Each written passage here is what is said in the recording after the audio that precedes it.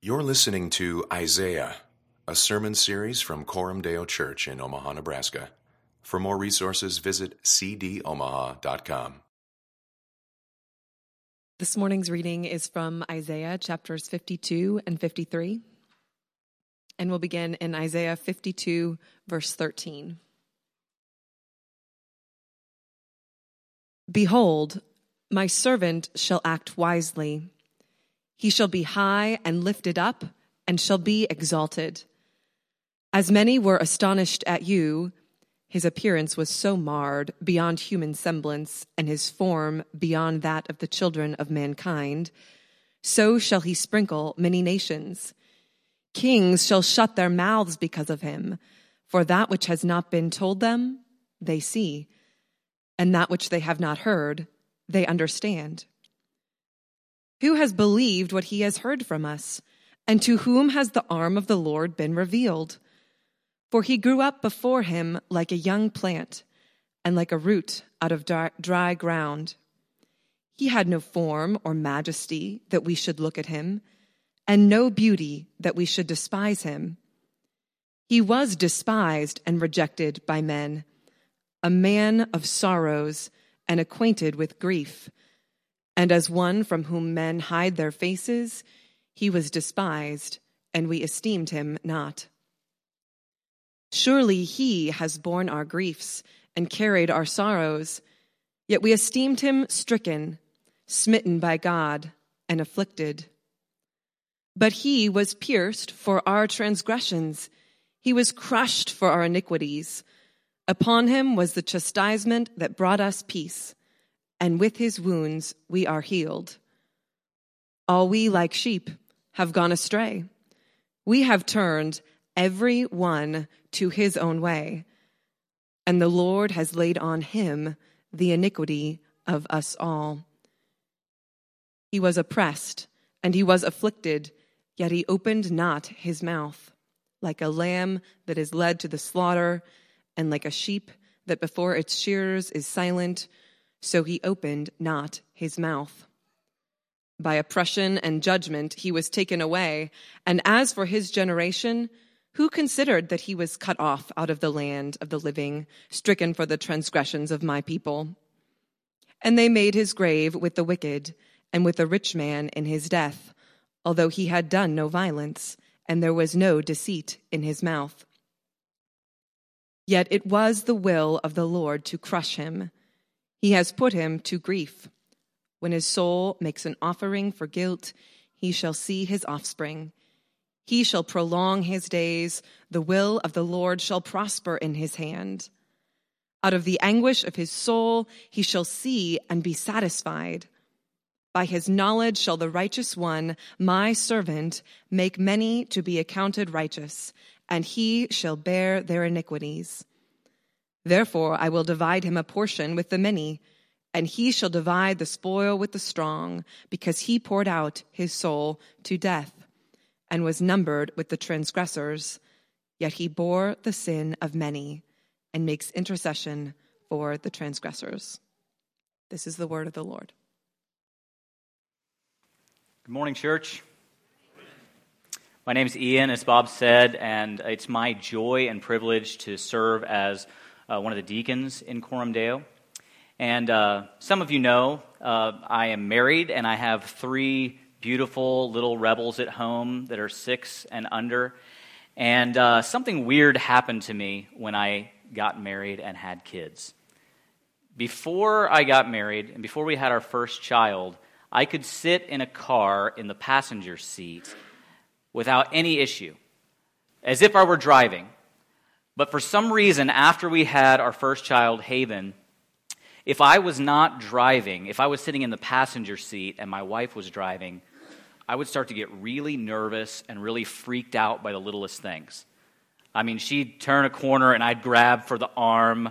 I'd try to push the invisible brake that I thought was on my side to brake for her.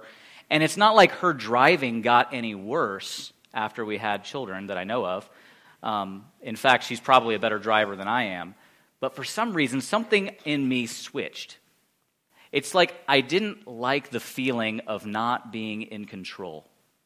I wanted to feel like my life and my family's life was in my hands. And it made me really uncomfortable and nervous to think that it wasn't. I think that's something that we all share in common. We want to feel like our life is essentially in our own hands, that we're in control. We want to feel like we're in the driver's seat. This morning, our big idea is that we are not in control of our own life. The big idea is that your life actually depends on the death and glory of another, and that other is the servant that we're going to hear about in Isaiah 53. If you're new to Coram Deo, or this is your first time visiting with us, we've been going through the Old Testament book of Isaiah for pretty much the entire year. And this morning, we're landing at the end of Isaiah 52, and one of the most famous passages, not only in the Old Testament, but in the entire Bible. So it's my great joy to be able to preach it to you this morning. Look at verse 13 of Isaiah 52 if you have a Bible or a device. It says, "Behold, my servant shall act wisely," or he'll succeed at what he puts his hand to do. He'll prosper. "He shall be high and lifted up and shall be exalted." So right off the bat here, Isaiah tells us about the servant. And if you've been tracking through Isaiah as we've gone along, this isn't the first time we've heard about this servant. He's mentioned him in previous chapters. And it's kind of like that "Who Am I" game. You may have played this as a kid. Maybe you still play it as an adult. If you do, I'm not judging you. The game is you put somebody's name on your head, and it can be a real person or it can be, a fictional character. And you don't know what name is on your forehead, and nobody else knows what name they have on their forehead. But you all can ask yes or no questions and try to figure out who you are. So you can say, am I a real person, or am I make-believe? Am I still alive? And you ask these questions, and over time, by process of elimination, you figure out who you are, if you're good at the game. All right? So this is essentially what Isaiah is doing with the servant here. This is the fourth and final servant song in the book of Isaiah. And it's as if he is dropping hints along the way, kind of giving us clues about who this servant is. And then we get to Isaiah 53, and it just becomes explicit. It's like he peels back the curtain, and he reveals to us who this shadowy servant figure is that he's been talking about. And he gives us the clearest view of who the servant is and what he's done for us. And so we see, without a doubt, explicitly, that this servant is none other than Jesus Christ. Isaiah uses a device throughout this passage to reveal to us, to kind of clue us in to who this servant is. And he does it by drawing a contrast. He contrasts the servant with the many, or the servant with us. And so we'll see that as we go through this. So pay attention to the pronouns as we go along here, okay? You got to remember your grammar. All right. The big idea is that your life depends on the death and glory of the servant. And we'll see this in 4 ways. The first is that the servant was rejected so that you can be included. Let's pick up in verse 14 of chapter 52. It says, "As many were astonished at you." So right after 13, we see this servant is high and lifted up and exalted, and then all of a sudden Isaiah changes gears on us. "As many were astonished at you." His appearance was so marred beyond human semblance, and his form beyond that of the children of mankind. So shall he sprinkle many nations. Kings shall shut their mouths because of him. For that which has not been told them they see, and that which they have not heard they understand. Who has believed what he has heard from us, and to whom has the arm of the Lord been revealed? For he grew up before him like a young plant, and like a root out of a dry ground. He had no form or majesty that we should look at him, and no beauty that we should desire him. He was despised and rejected by men, a man of sorrows and acquainted with grief. And as one from whom men hide their faces, he was despised, and we esteemed him not. So look at this rejection imagery here. Over and over again we see it. These kings are astonished at him.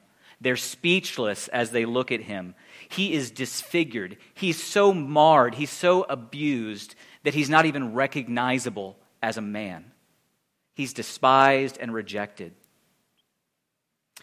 Over the last few weeks, there's a new buzzword in our media and in social media, and that word is Ebola. It's difficult these days to open up a newspaper or turn on the news without hearing about Ebola. Even though there's only been a handful of confirmed cases in the United States, it's dominating the news. And although those cases are tragic for the people who have experienced that here, the epidemic in West Africa is a massive human tragedy. There's thousands of people who've been infected with the virus with no end in sight. And one of the terrible things about the Ebola crisis is that it's not only painful and terrible for those who are infected by it and those who suffer and die from it, it's actually sort of spawned additional tragedies. And one of those is the tragedy of Ebola orphans. On October 16th, USA Today published an article that picks up on the Ebola orphan crisis. It says thousands of children are taking a double hit, losing parents to the fatal virus, and then being shunned by relatives who fear they will catch the disease. The United Nations estimates the virus has orphaned nearly 4,000 children across the region. And that number could double in coming weeks. These children, many of whom aren't even infected with the virus, they're facing starvation and rejection simply because they were related to somebody who had it, because no one wants to get close enough to them to care for them. They are being shunned by their own family members. And this is the type of rejection that the servant faces here in these first few verses of Isaiah 53. He's being treated as if he's infected with the deadly virus of sin. He's being shunned and rejected. He's being treated as if he's the one carrying the disease. And he becomes this horrifyingly shocking spectacle of disfigurement and abuse. And he suffers on the outskirts of town so that he can make those of us who really are infected with the virus of sin, so that he can make us insiders.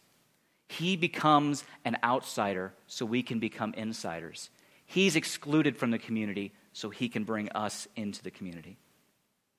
But the spectators here in this passage, they don't get who he is. They don't get what's going on here. They don't see that this man of sorrows that Isaiah is talking about, that he's not bearing his own sorrows. He's actually carrying their sorrows. So this is shocking, not only because we have this exalted servant, that all of a sudden he's being abused and mistreated and suffering, but it's shocking because he's being rejected by the very ones whose sorrows he's carrying.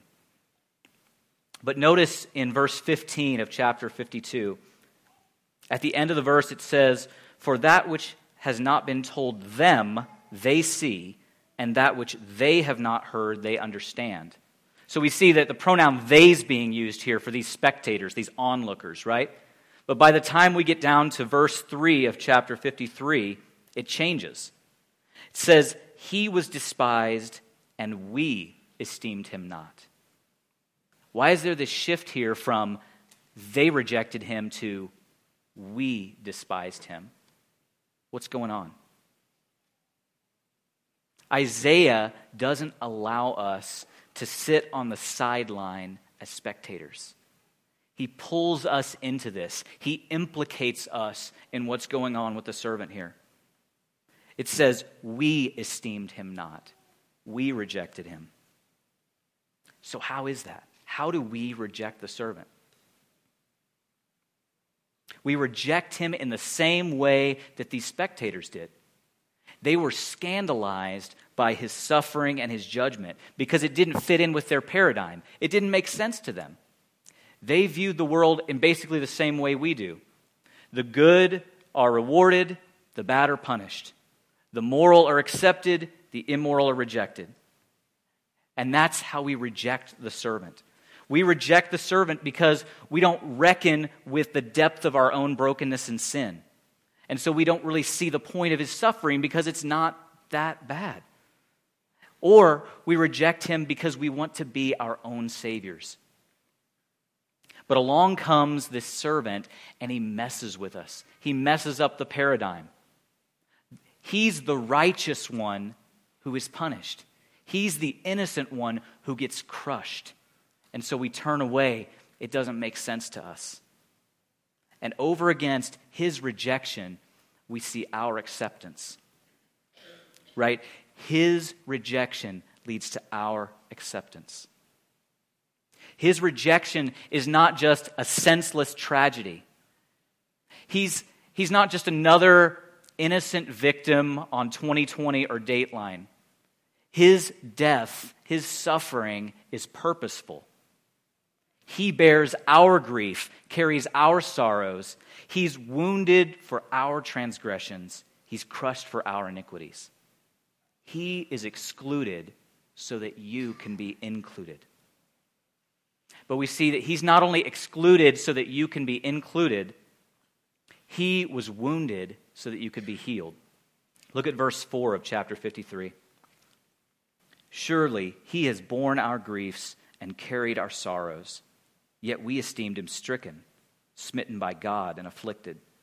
But he was wounded for our transgressions. He was crushed for our iniquities. Upon him was the chastisement that brought us peace, and with his stripes we are healed. All we like sheep have gone astray. We have turned every one to his own way, and the Lord has laid on him the iniquity of us all. Verse 4 starts with the word surely, which kind of seems soft in English, but the sense here is to our great surprise. We've just seen how the servant has been massively mistreated and abused. And now, all of a sudden, to our great surprise, we see that this wasn't for anything that he had done, but it was for our sake. It seems like he's just another criminal who's justly being condemned between other criminals for his own offenses. But we see here that he was not suffering for his own offenses. He was mortally wounded. He was pierced for our transgressions. He was trampled to death. He was crushed for our iniquity, for our bentness, for our being turned inward on ourself. The word "for" here in the verse, it's telling us that the servant's death is not just a heroic example for us. He's not just showing us how to bear up under circumstances. It's showing us that he is a substitute. He's standing in our place. And he's suffering for our transgressions, for our willful and rebellious violations of God's law. This is what theologians have called penal substitution. It's this idea, not that our sins caused his suffering, but that he suffered on account of our sins. Isaiah is using transactional language here. He says, upon him, upon the servant, was our chastisement, and the Lord laid on him the iniquity of us all. He's picking up on this idea of animal sacrifice in the Old Testament, where the priests would take the animal and they would slaughter it, they'd put it on the altar, and then symbolically they would place the guilt of the people on the head of that sacrifice. So that's what he's saying here. He's saying that the Lord has taken the guilt of the people and placed it on him. The servant's account was free and clear, but he took on our debt. And we see that these wounds here are purposeful. They accomplish something. They're like the wounds of a surgeon who's cutting away at the flesh to tear out the tumor of cancer, right? But this cancerous tumor of sin is not his, and the healing that comes is not his. These wounds bring peace and healing for us. If you remember back in Genesis 4, we read the story of the first murder in human history. It's the story of Cain killing his brother Abel. And after he's done this, God comes to Cain and he says to him, "The voice of your brother's blood is crying out from the earth." He tells Cain that he's going to be a fugitive and a wanderer in the earth, and that everybody who finds him is going to kill him. It's pretty bad news. And Cain, when he hears this from the Lord, he says, "My punishment is greater than I can bear."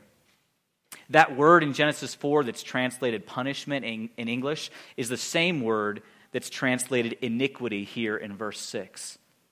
And so we learn something really important from that story. And that's that our iniquity, our punishment, is too great for us to bear on our own. For many of us, one of the reasons that we lack the peace and the healing that Isaiah is talking about here, it's that we try to carry what Jesus has already borne for us. This peace, this shalom that Isaiah is talking about, is a restoration of a right relationship and a whole relationship to God.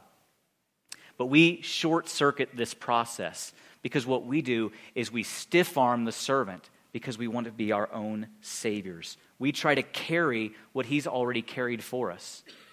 It's as if he's invited us to the nicest restaurant in town and paid for our tab, and yet we bring a sack lunch along and eat it there. We stiff-arm him and try to carry what he's already carried for us. And look at how comprehensive it is. He doesn't just carry our iniquity and our transgressions. He carries our sorrows and our griefs. Do you believe that? We try to carry our sin by doing penance, right? We try to carry it by doing all kinds of things. One of the ways we do it is by penance. We try to do good things to make up for the bad things we've done, right? Or we just wallow in our shame. Or we just hide and we try to pretend like nothing happened. And not only do we do this with our sin and with our transgression, we do this with our sorrow and our guilt.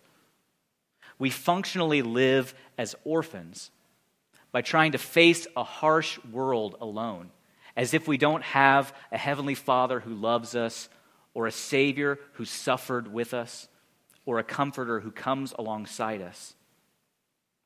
Another reason we lack peace and healing is that we try to shift this burden of guilt and blame to our circumstances or to other people. We all do this. Look at verse 6 here. Isaiah says, "All we like sheep have gone astray." So what he's doing is he's cluing us into this shared fallenness, this common sinfulness that we all experience. But he doesn't allow us to say, that's just, everybody experiences this. In the next part of the verse, he says, "We have turned every one to his own way." And so he clues us into this fact that even though we share in a common fallenness, that we each individually choose to turn away from God. Our iniquity is our bentness. It's the fact that our disposition is to turn away from God inward on ourselves. And we try to shift the blame to others, but we can't. If you've ever carried around a heavy pack for a long time, you've noticed that after a while, you start to move that pack around. You can't deal with it being in the same position. So you start to kind of shift it around on your shoulders, or maybe you walk a little differently and change your gait, or cinch that pack up in a different place to distribute the weight differently, because you can't bear up under that weight indefinitely. And that's exactly what we do with the weight of our guilt and shame. It's too heavy for us, so we try to shift that weight. We shift it to our circumstances by saying things like, "I wasn't angry, I was just frustrated." That's one I like. I particularly like that one. Or we say things like, "I wasn't gossiping, I was just venting."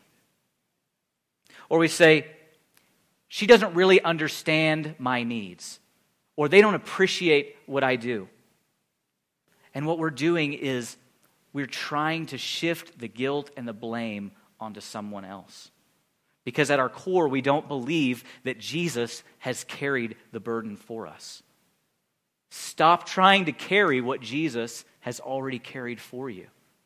If the weight of your guilt and shame and brokenness, if that crushed the almighty Son of God, what makes you think you can push out even one rep under that weight? The good news for people like us is that Jesus has carried our sin and guilt because it's too heavy for us to bear. That frees us to be honest about our sin. We can actually own up to it. rather than downplaying it or making excuses for it or shifting the blame. The servant was wounded so you could be healed.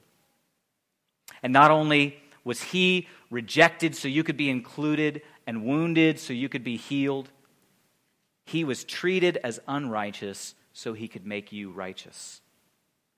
Look at verse 7. He was oppressed and he was afflicted, yet he opened not his mouth. Like a lamb that is led to the slaughter, and like a sheep that before its shearers is silent, so he opened not his mouth. By oppression and judgment he was taken away. And as for his generation, who considered that he was cut off out of the land of the living, stricken for the transgression of my people? And they made his grave with the wicked and with a rich man in his death, although he had done no violence, and there was no deceit in his mouth. Yet it was the will of the Lord to crush him. He has put him to grief. When his soul makes an offering for guilt, he shall see his offspring. He shall prolong his days. The will of the Lord shall prosper in his hand. Out of the anguish of his soul he shall see and be satisfied. By his knowledge shall the righteous one, my servant, make many to be accounted righteous, and he shall bear their iniquities. So look at the servant's treatment here. Isaiah says that he was oppressed, afflicted. He experienced the judgment and the wrath of God being poured out on him to the point that it crushed him. He was cut off out of the land of the living. That's kind of a poetic way of saying he was killed. He was stricken, crushed. He was put to grief, and his soul experienced deep anguish. All of this mistreatment and judgment brings about an effect. As I said, he's not just a heroic example here. The point of the passage isn't to give us an inspiring example of how we can bear up under our trials or how we can suffer sacrificially for the sake of others. It's not just vague comfort and hope about hope after despair or light after darkness. The servant's death here is not given to us as an example. It is substitution. Look at verse 11. This is one of the clearest statements of the atonement or the reconciling of us to God given in Scripture. The tail end of verse 11, it says, "By his knowledge shall the righteous one, my servant, make many to be accounted righteous, and he shall bear their iniquities." So we see here the two sides of this atonement. Negatively, the servant takes our iniquity on himself, and positively, he imputes or he credits to us his righteousness. This is what Martin Luther called a wonderful exchange. A few years ago, I lived in California with my wife, and I had some interesting conversations with a coworker out there. She had grown up in a Christian home, and in adulthood, she'd married a Muslim man and converted to Islam. And we had some really fascinating and interesting conversations about this exact topic, this idea of substitutionary atonement, because this was one of the sticking points for her in why she had turned away from Christianity. For her, she couldn't wrap her mind around why God wouldn't simply declare people forgiven, why someone would have to die in their place, why God wouldn't simply overlook their sin in an act of forgiveness. And she couldn't accept the fact that an innocent man would have to die and suffer for her sin. But what she was missing was that forgiveness is always costly. Think about it. Any time you forgive someone, there's a little bit of death that's taking place there. You're having to die to that desire to take vengeance. You're having to die to being able to take back what you feel is rightfully yours. And you're having to put away the enmity that's there in forgiving, right? So in this act, God forgives, and he does so at great cost to himself by sending his own son to die in our place. She was missing that forgiveness is costly, and that God doesn't just unjustly sweep our sins under the carpet of history. that he actually steps into history and he shows his love to us in HD by dying and suffering in our place. That's why this is such good news. God doesn't just overlook our sin. He actually suffers to do something about it. We all know at a deep level that we don't measure up. And that's why we spend our entire lives trying to in an infinite number of ways. We try to measure up. And that's why we're self-protective and defensive. That's why we try to hide in anonymity. Or we spend years in a gospel community without allowing ourselves to be truly known. We're trying to measure up. That's why we spin the truth and we paint ourselves in the most positive light possible. Because at our core, we know that we're unrighteous. We know that we don't measure up.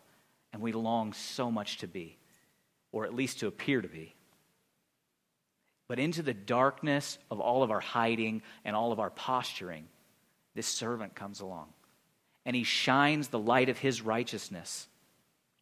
Only Jesus, looking at you and declaring to you righteous, has the power to rescue you from all of your futile attempts to measure up on your own. He was treated as unrighteous so he could make you righteous. But not only that, he was exalted so that you could share in his blessings. Look at the first verse that we read this morning, verse 13 of chapter 52. It says, "Behold, my servant shall act wisely. He shall be high and lifted up and shall be exalted." And then if you jump ahead to verse 10 of 53, it says, "It was the will of the Lord to crush him. He has put him to grief. When his soul makes an offering for guilt, he shall see his offspring. He shall prolong his days. The will of the Lord shall prosper in his hand. Out of the anguish of his soul he shall see and be satisfied. And by his knowledge shall the righteous one, my servant, make many to be accounted righteous. He shall bear their iniquities. Therefore I will divide him a portion with the many. He shall divide the spoil with the strong, because he poured out his soul to death and was numbered with the transgressors. Yet he bore the sin of many and makes intercession for the transgressors." So in this passage, it's bookended by the exaltation of the servant. In the very first verse, we see that he's high and lifted up. And then at the end, we see him dividing up the spoil. And in the middle of this is this horrific crushing, this horrific pouring out of the wrath of God on him. So how is it that he goes from that to this exaltation? In verse 8, we see that he's cut off out of the land of the living. And yet somehow when we get down to 10, he shall prolong his days.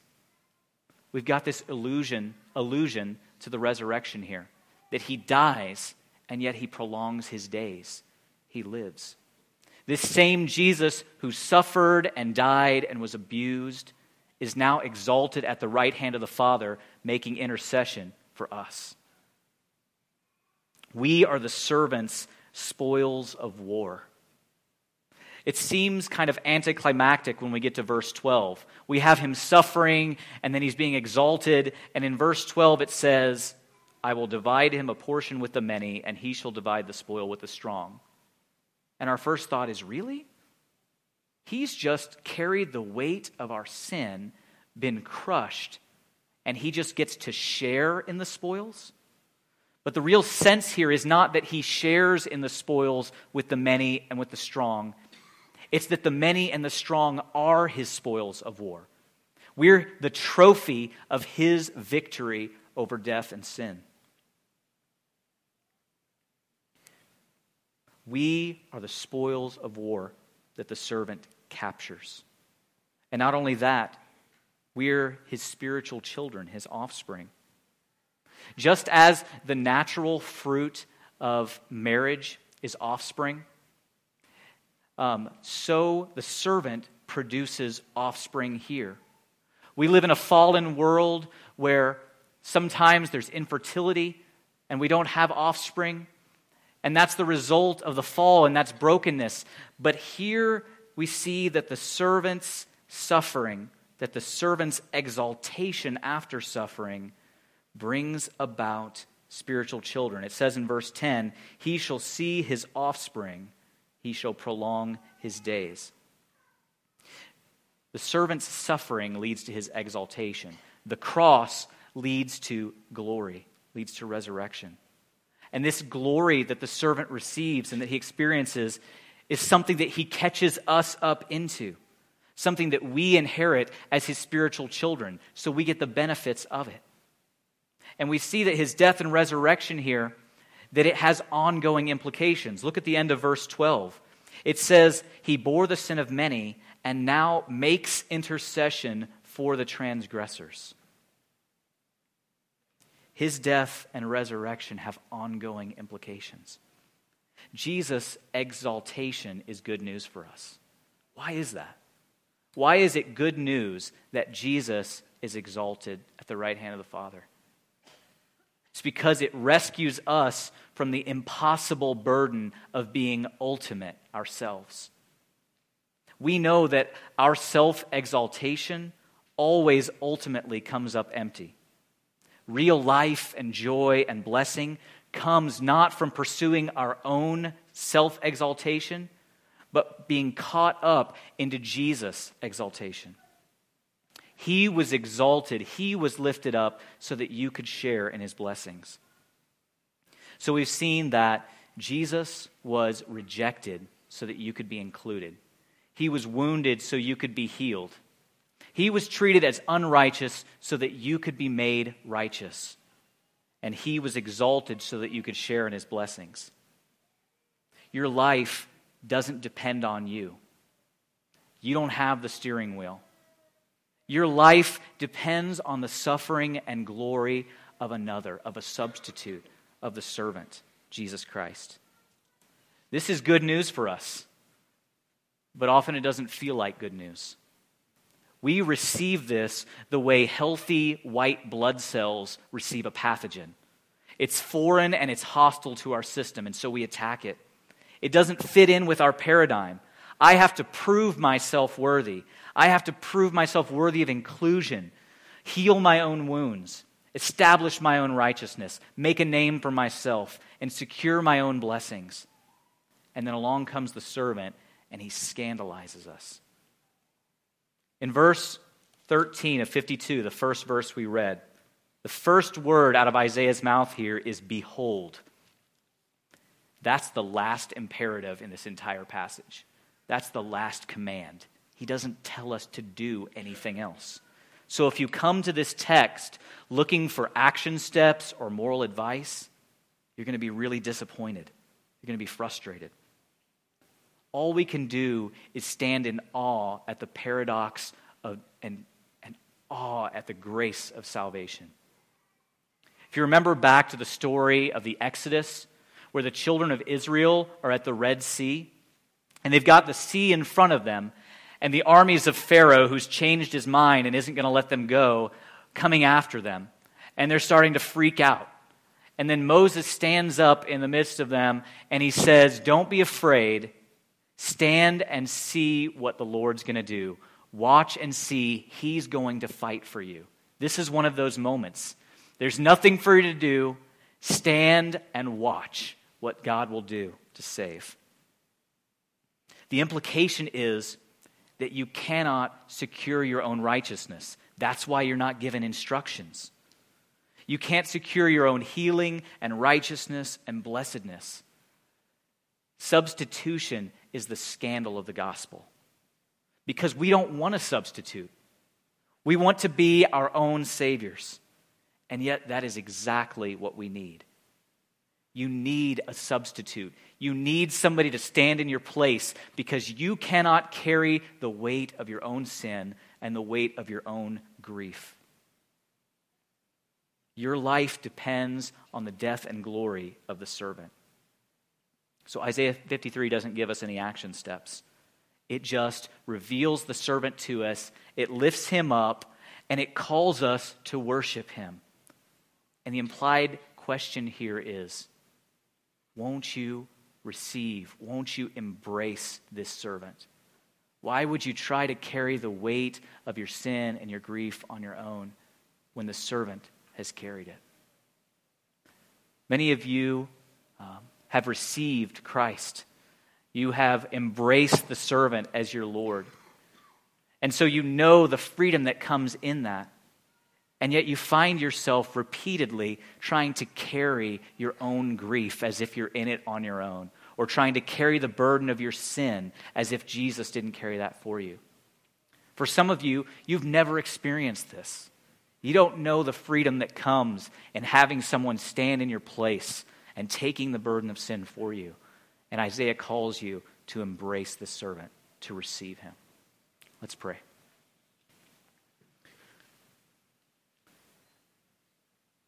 Father God, we stand in awe of this servant.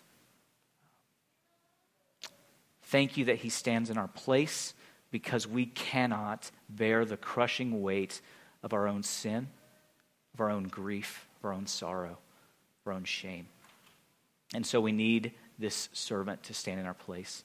Thank you that we don't have to stand before a holy and just God on our own merits, but that Jesus stood in our place so that we could be rescued. God, I pray that you would free us from our futile and vain attempts at trying to measure up. I pray that we would stop trying to shift that burden, and that we would recognize that only you can carry it. Would you give us grace to believe and accept this servant? I pray this in your name and for your glory. Amen.